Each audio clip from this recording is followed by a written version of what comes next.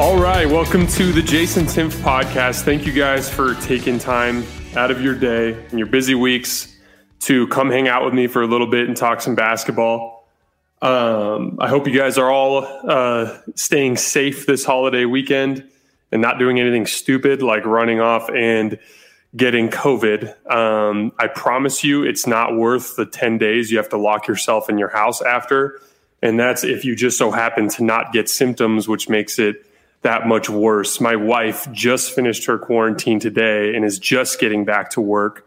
And she's, behind and everything. And she's really been struggling trying to float the ship from home. And that's just really, really hard. So I hope that all of you make responsible decisions this weekend.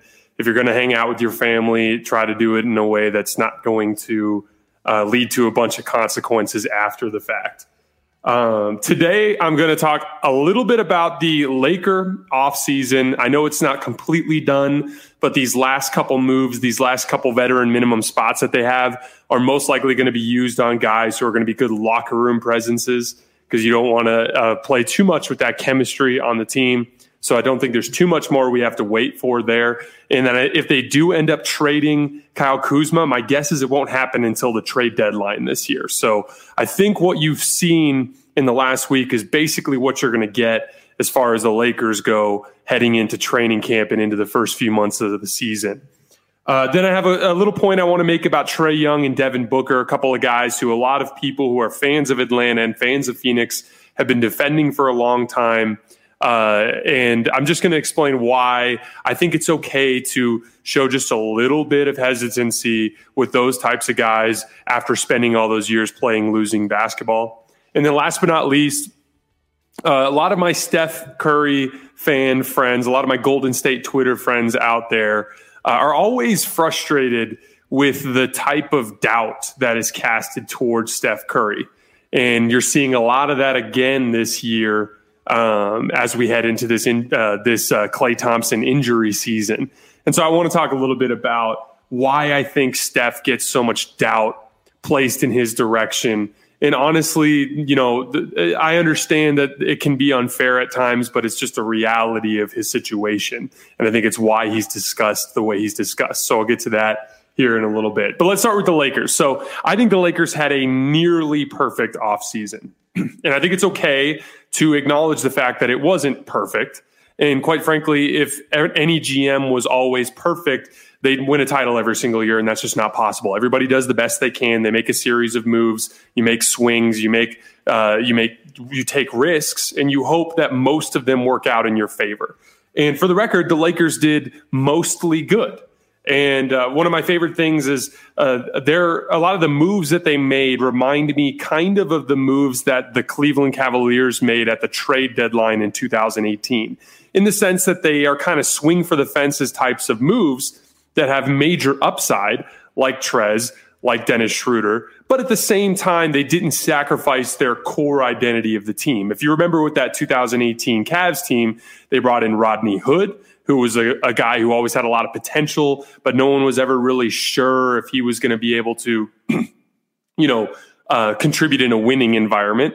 And then, Larry Nance Jr. was a very athletic and exciting prospect that was playing for the Lakers. George Hill was a guy who had played in a bunch of big playoff series with Indiana and with San Antonio. There was a lot of hope that those guys would potentially raise the ceiling.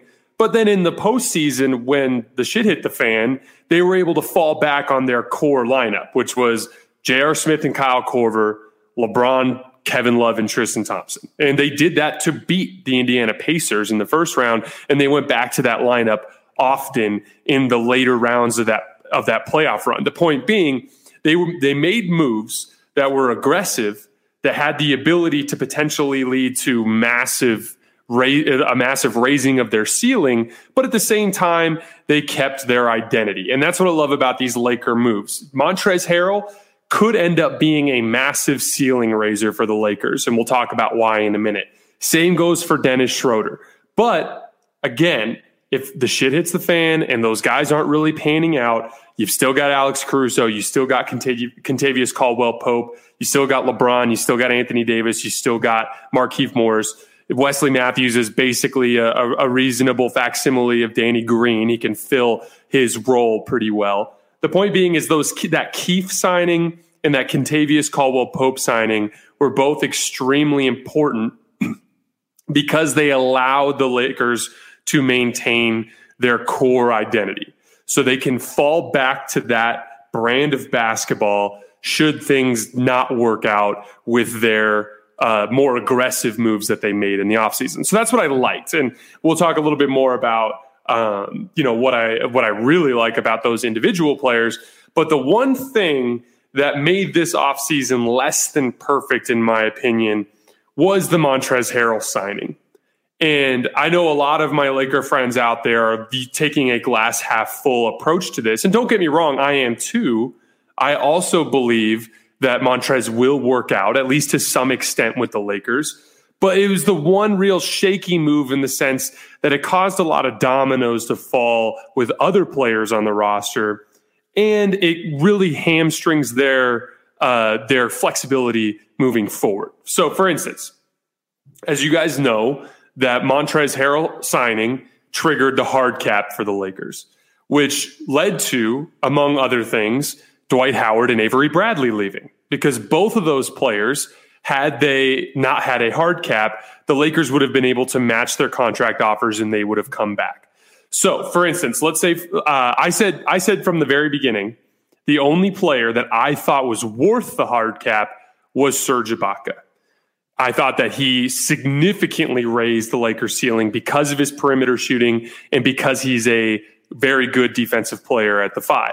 And so that was the one move that I thought was worth all of the potential dominoes falling, the Avery Bradley leaving, the Dwight Howard leaving, the hard capping of the team for the rest of the season. That was the one guy that I thought that was worth.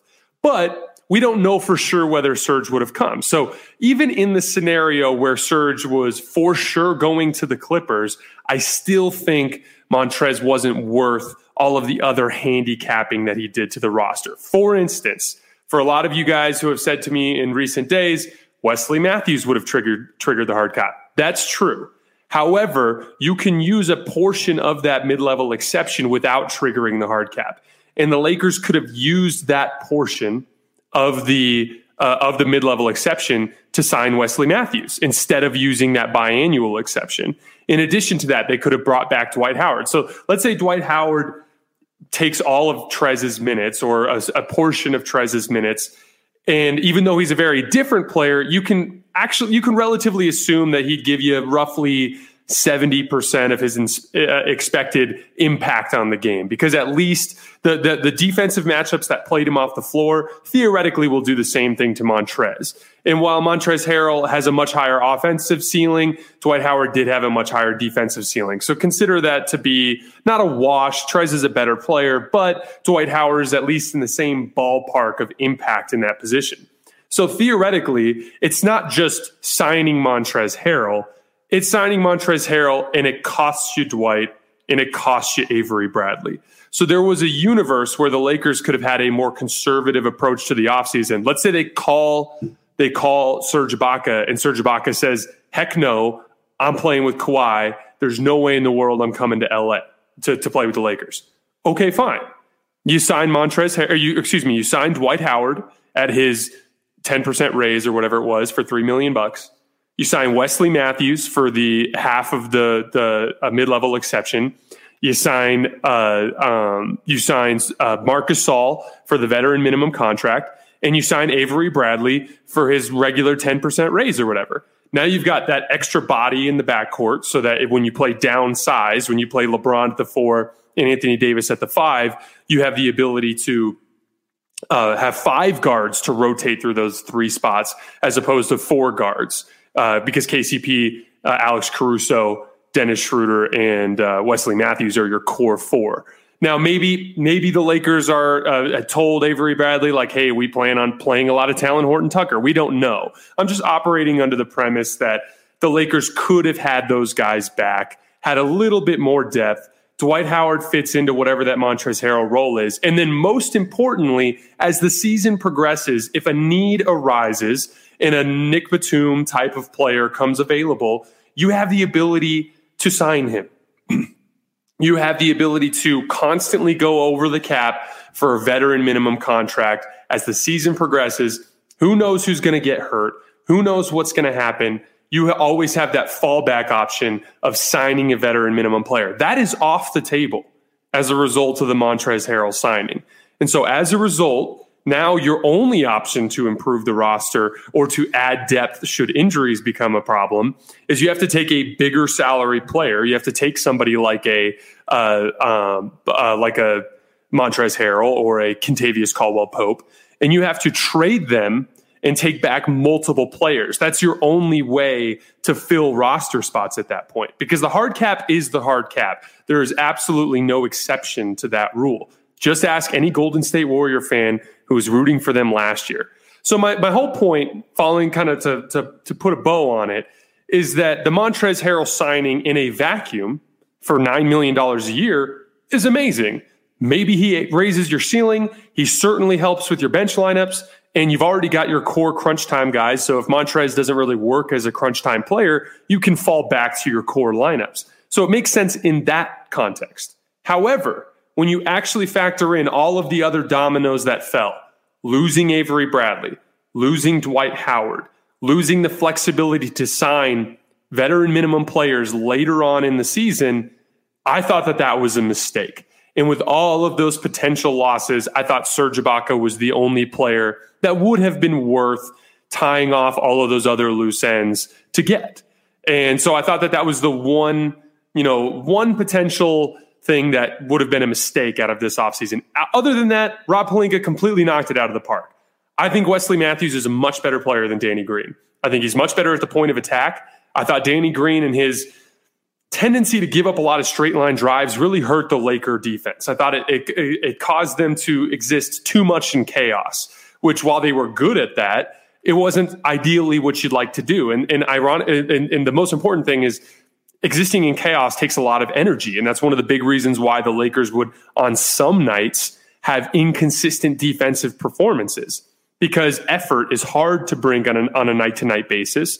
And if you've got a lot of guys that are giving up straight line drives, you're going to constantly be living in rotation, which is going to expose a team that doesn't necessarily play hard on that particular night, which the Lakers, like I said, had a tendency to do from time to time. Rajon Rondo and Danny Green were both the worst players on the Laker roster as it pertained to giving up straight line drives. There was almost no resistance from quicker guards who were trying to get past them. Replacing those two guys with Wesley Matthews, who's one of the better point of attack defenders in the league in terms of not giving up straight line drives, and Dennis Schroeder, who's not the same level of player defensively as Wesley Matthews, but certainly a hell of a lot better than Rajon Rondo. Adding those two guys into the Laker defensive scheme, I believe will make them much more reliable night in and night out as a defensive team, which will carry them in the regular season. And it will prevent them from having things happen like what they had last year, which was, we're way better than all these teams, but we're just going to drop a game in each playoff series because there's going to be a game where we come out and we just don't have our energy that we usually do. As far as Montrezl Harrell goes, if there's like a best case scenario and a worst case scenario.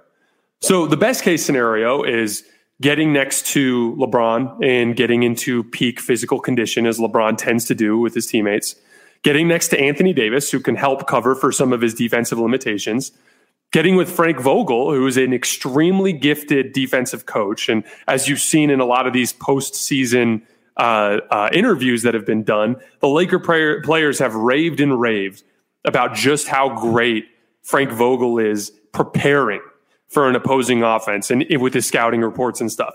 Your hope is that all of those things that I just said lead to Montrezl Harrell becoming a better defensive player than he had been with the Clippers.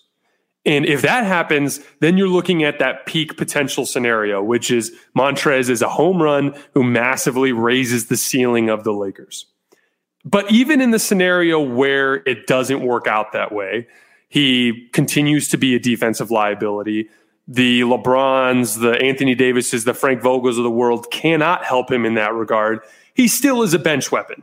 He still is a guy. The Lakers were giving significant minutes to JaVale McGee, who, while he had his defensive flashes, was such a space case in rotations and getting out of position. He always left his feet. He had no discipline to stay on the ground. JaVale McGee was not a great defensive player. Even Dwight Howard in some playoff series got played off the floor. So Montrez just is another guy like those two who comes with some defensive limitations, but can help you in the bench lineups, who can help you against specific defensive schemes.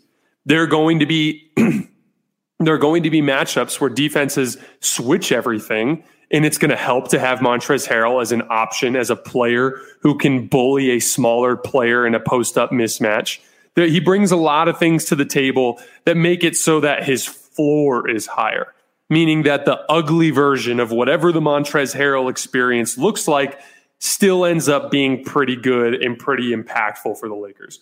As far as Marc Gasol goes, I view him as a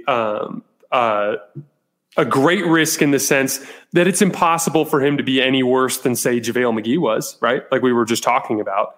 So from that standpoint, you've got a player that even if he plays 15 minutes a night for only 50 games of the season, at the very least, if you manage him and you keep him healthy, he's just an option. He's a wrinkle. He's a guy that just gives you another way to win.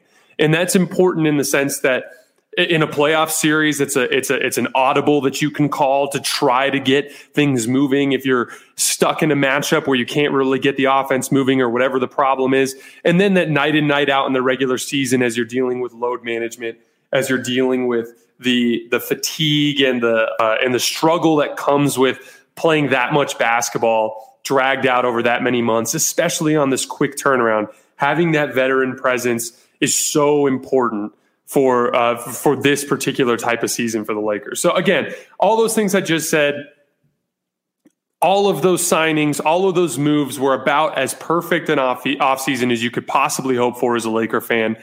I just think that the Montrezl Harrell signing has potential to be what we'll look back at as a mistake. But at the end of the day, no matter what happens, if you find yourself in a pivotal late round playoff series against the Lakers, let's say it's the Western Conference semifinals, and you're playing the Warriors, you're playing the Denver Nuggets, you're playing the Utah Jazz, and it's game 5 and the series is tied at 2, the Lakers have the ability to put out Alex Caruso, Kentavious Caldwell-Pope, LeBron James, Anthony Davis, and either Wes Matthews or Markieff Morris, depending on the matchup. And I know those guys are going to completely stifle you on the defensive end of the floor. And I know those guys are going to be able to find quality offense on the other end because LeBron's the best basketball player in the world. And Anthony Davis is the 3rd or 4th best basketball player in the world. And all those other guys fit those roles absolutely perfect. So they have exactly what they need to win, and they might have what they need to be even more dominant than they were last year. And why is that important? Because like I tweeted this morning, the Lakers were one of the most dominant champions in the history of the league. If you look at just this century from the year 2000 on, they're right there with the 2001 Lakers, with the 2007 Spurs as one of the most dominant playoff teams that we've seen. Basically only the 2017 Warriors being demonstratively better. So from that standpoint, well, the 2001 Lakers too, but the point being, they are already so good. And so what was beautiful about what Rob Pelinka did was he took some swings, but he salvaged those core pieces that the Lakers needed to at least have a fallback plan that we know is capable of winning an NBA championship. All right, we're going to move on to quickly to Trae Young and Devin Booker. So there are a lot of Atlanta Hawks fans, a lot of Phoenix Suns fans, a lot of like general NBA fans who have been all over Twitter over the last couple of days going like, you know, you guys have done nothing but trash Trae Young, blah, blah, blah, blah. Now he's going to get to go do his thing, blah, blah, blah, blah, blah. Defensive of the fact that most of us, I like to think that I'm in the majority on this one, weren't about to throw a party for a guy dropping 30 points a game, giving up more than 30 on the other end, and losing almost every night. It just was never anything that was significant to me when there were other players in the league who were doing more in winning efforts. And I'm going to use myself as an example here. My first year playing in college, I played at Pima Community College, which was a local junior college in Tucson. I literally lived with my parents and commuted to and from classes and to and from games. And I put up monster numbers. I had over 30 points in a game. I had half dozen games where I had over 20 points. I was dunking on dudes. I was shooting 3-pointers from 25 feet from the basket. It was awesome. We went 4-25. Our team was awful. And what was so interesting about that is each successive year after that, I played for better teams. After that, I wanted to play for a better team, so I sent a highlight tape out, and I ended up getting signed by a junior college in Utah that was a much, much better team. And we won a lot more games, and my scoring went down. And I only averaged, I think, 12 points a game that year. I only got over 20 points once. Most of my scoring efforts were in the teens. And it was because I was playing winning basketball. I wasn't taking the same, terrible shot selection. I was taking shots within a flow of an offense.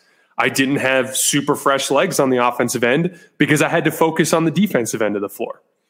And you know what? I still was an all-conference player. I was not an all-conference player at Pima, even though I was putting up much better numbers, because the coaching staffs around the conference who were responsible for voting for those awards, they didn't care about the big white dude at Pima that was scoring a lot of points while they were beating us by 25. They just didn't care. And more power to them. I don't blame them. And yet in Utah, when I was scoring less, but I was playing a role on a program that was winning a lot more games, I ended up getting an all-conference honor because the coaches were actually paying attention to what I was doing, impacting games. And then the following year after that, I played for one of the best teams in the country. I played for an NAIA school who's top 5 in the NAIA. We beat an NCAA Division I school, and I was playing alongside 2 All-American guards. And guess what? I only averaged like 6 points a game. I was Trevor Ariza. I shot spot-up threes. All of those isolation opportunities I was getting, all those post-up opportunities I was getting, those were gone. Now I was playing a completely different role in a much like in not just a winning environment, but a championship level winning environment. And I had to play differently. And I got a lot more respect from my peers, not only on that team, but around the league, doing what I was doing for that specific team as one of the best teams in the country than I was scoring tons and tons of points for Pima. And I say all that to say this. I understand that Trae Young's super talented. I understand that Devin Booker's really talented. I was really impressed by what he did in the bubble because he was winning games. But the bottom line is, I think it's just normal human nature to feel to say, show me the money. To basically say, you know what? I'm going to form my opinion about Trae Young. I'm going to form my opinion about Devin Booker now that they're playing with enough talent to get the job done. Because guess what? If Devin Booker is averaging 27 points a game on 54% effective field goal percentage, and his team goes 49 and 23 or whatever it is that adds up to 72. I just rushed that, so who knows? But if he does that, and then he proceeds to be as effective in a playoff run, now we can have a conversation about how he's one of the 12 or 13 best players in the league. And the same goes for Trae Young. It's okay to ask them to do it in a winning effort before giving them that recognition. You know what I'm saying? Like, I was able to get a highlight tape from Pima. I was able to leverage that into an opportunity to play basketball at a higher level. But it's not like anybody was giving me a trophy for what I was doing then. It's not like anybody was giving me any real recognition, and they shouldn't have been. It is a lot easier to score 30 points a game as a terrible team who rolls up into Los Angeles, or heck, you're at home in Atlanta and LA is flown to town on a random February Tuesday, and LeBron and AD are looking at each other like, man, let's just get through this one. And they've barely scouted you and they don't care. And you can put up 30 points because they're sleepwalking through this random regular season game.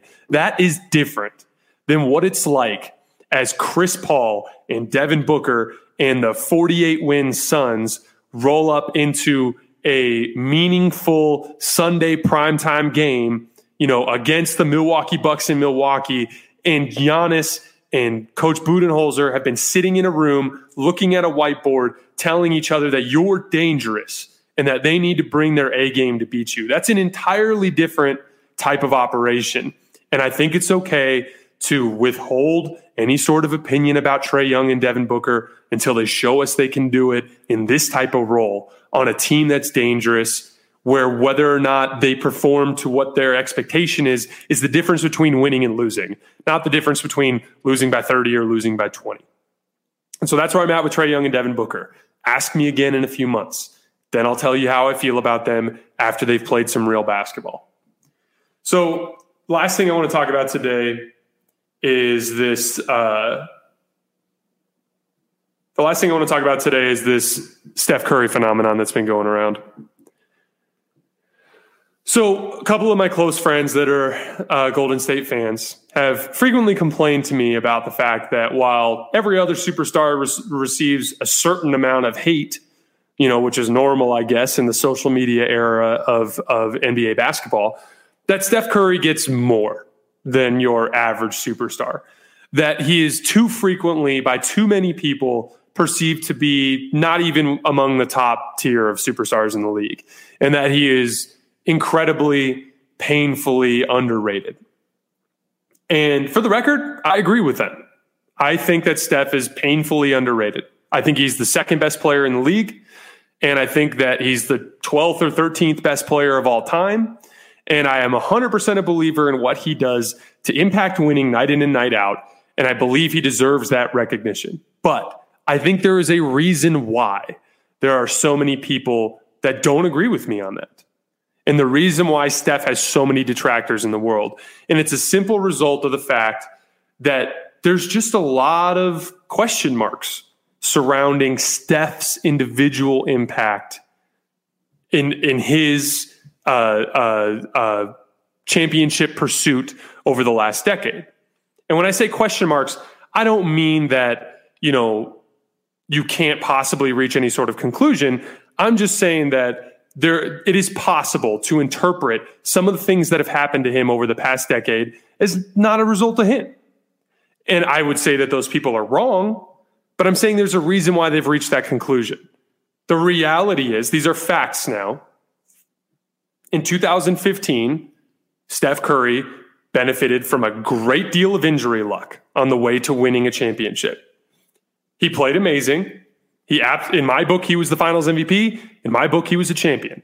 But there are a lot of people who look at that playoff run and go, hey, you somehow skipped out on Chris Paul. You somehow skipped out on Kyrie Irving. Even in those other matchups, there were some injuries that played a role. But let's see what happens. And then 2016 comes along and he loses. And then Kevin Durant comes into the picture and they win twice rather handily. But Kevin Durant was in the picture. Then 2019 comes around, Kevin Durant gets hurt, and they end up losing. And then 2020 comes around, and Klay Thompson's out all season, and he's broken down with injury all year, and they end up missing the playoffs.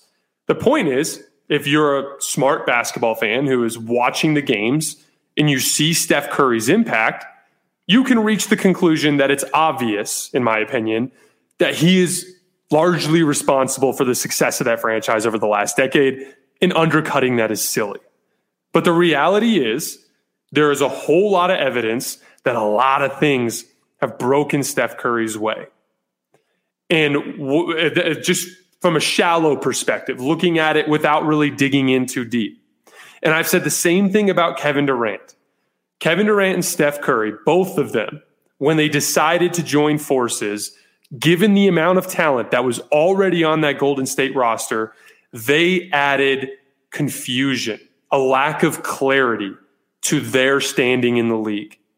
When you do it on a more traditional contender, when you do it on a team that's one of the best teams in the league instead of 10 times better than every other team in the league, it's really easy for folks to point at it and say, hey, look, like that guy's clearly the best player in the league.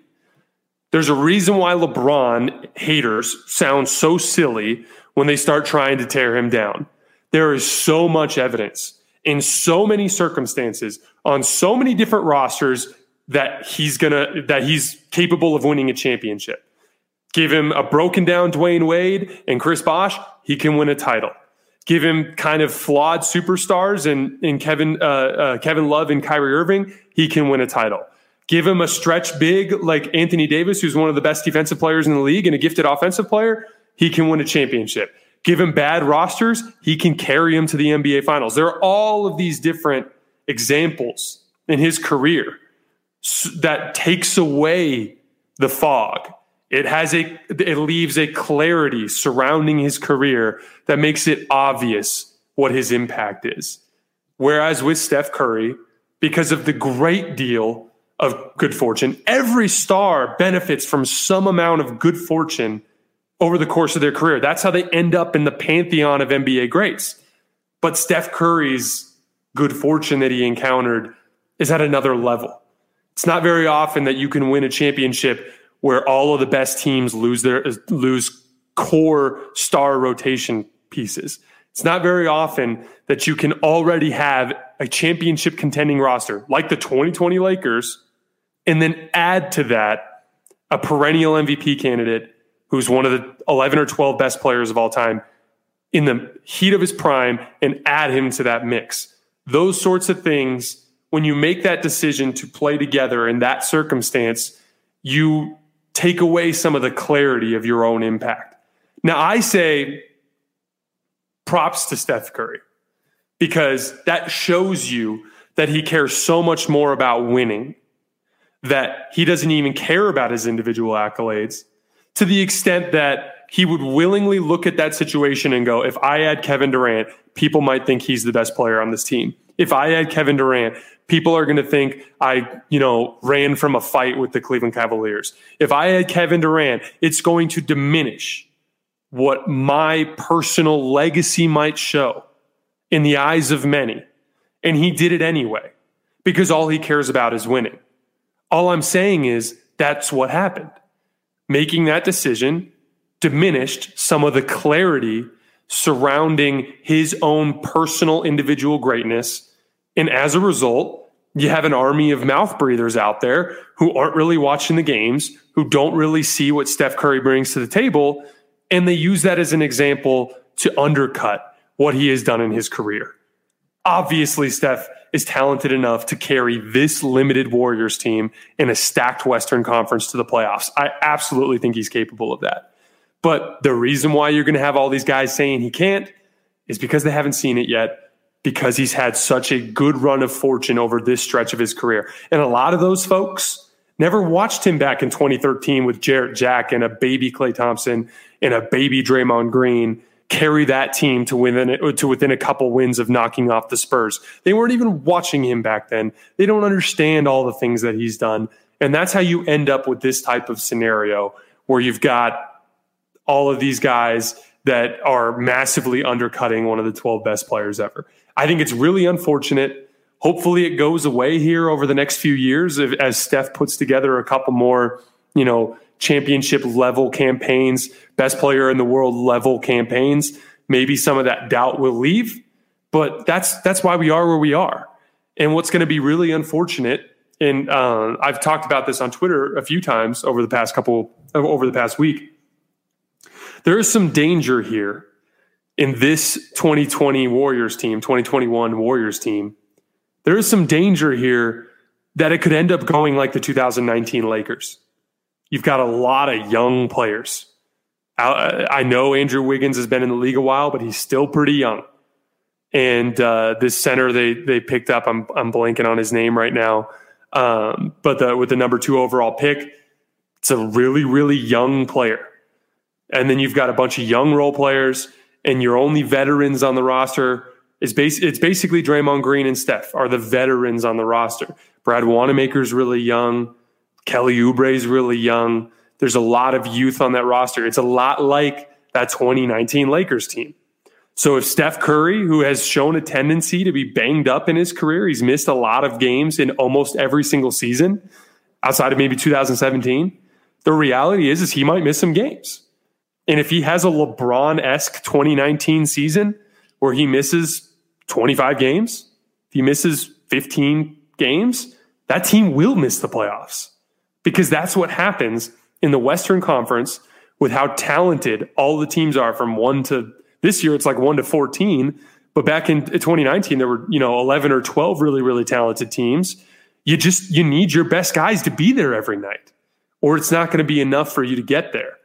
And what's going to be really unfortunate, and I'd say that there's roughly a coin flip chance of this happening, is if Steph Curry has another season where he's pretty banged up and they end up missing the playoffs, that army of voices that has undercut Steph Curry for his entire career, based on all of the things that I just said, those people are just going to continue to get louder and louder. And I think that that's really unfortunate.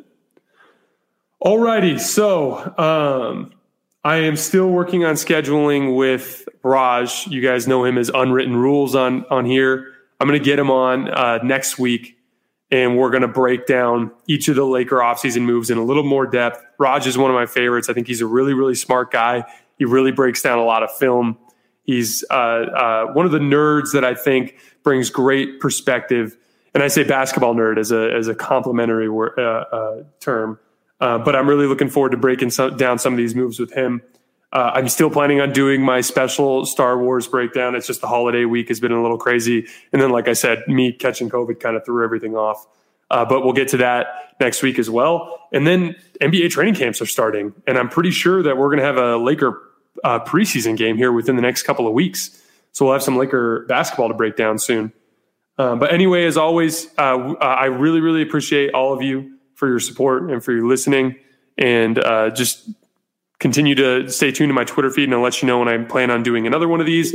Look out on Apple Podcasts, Spotify, and YouTube as well. I'll tweet out the links if you missed part of this show and you want to see the whole thing. All right, guys, have a happy Thanksgiving. Like I said, be careful. It's not worth catching COVID. I can promise you that. Enjoy the rest of your week, and I will talk to you guys next week.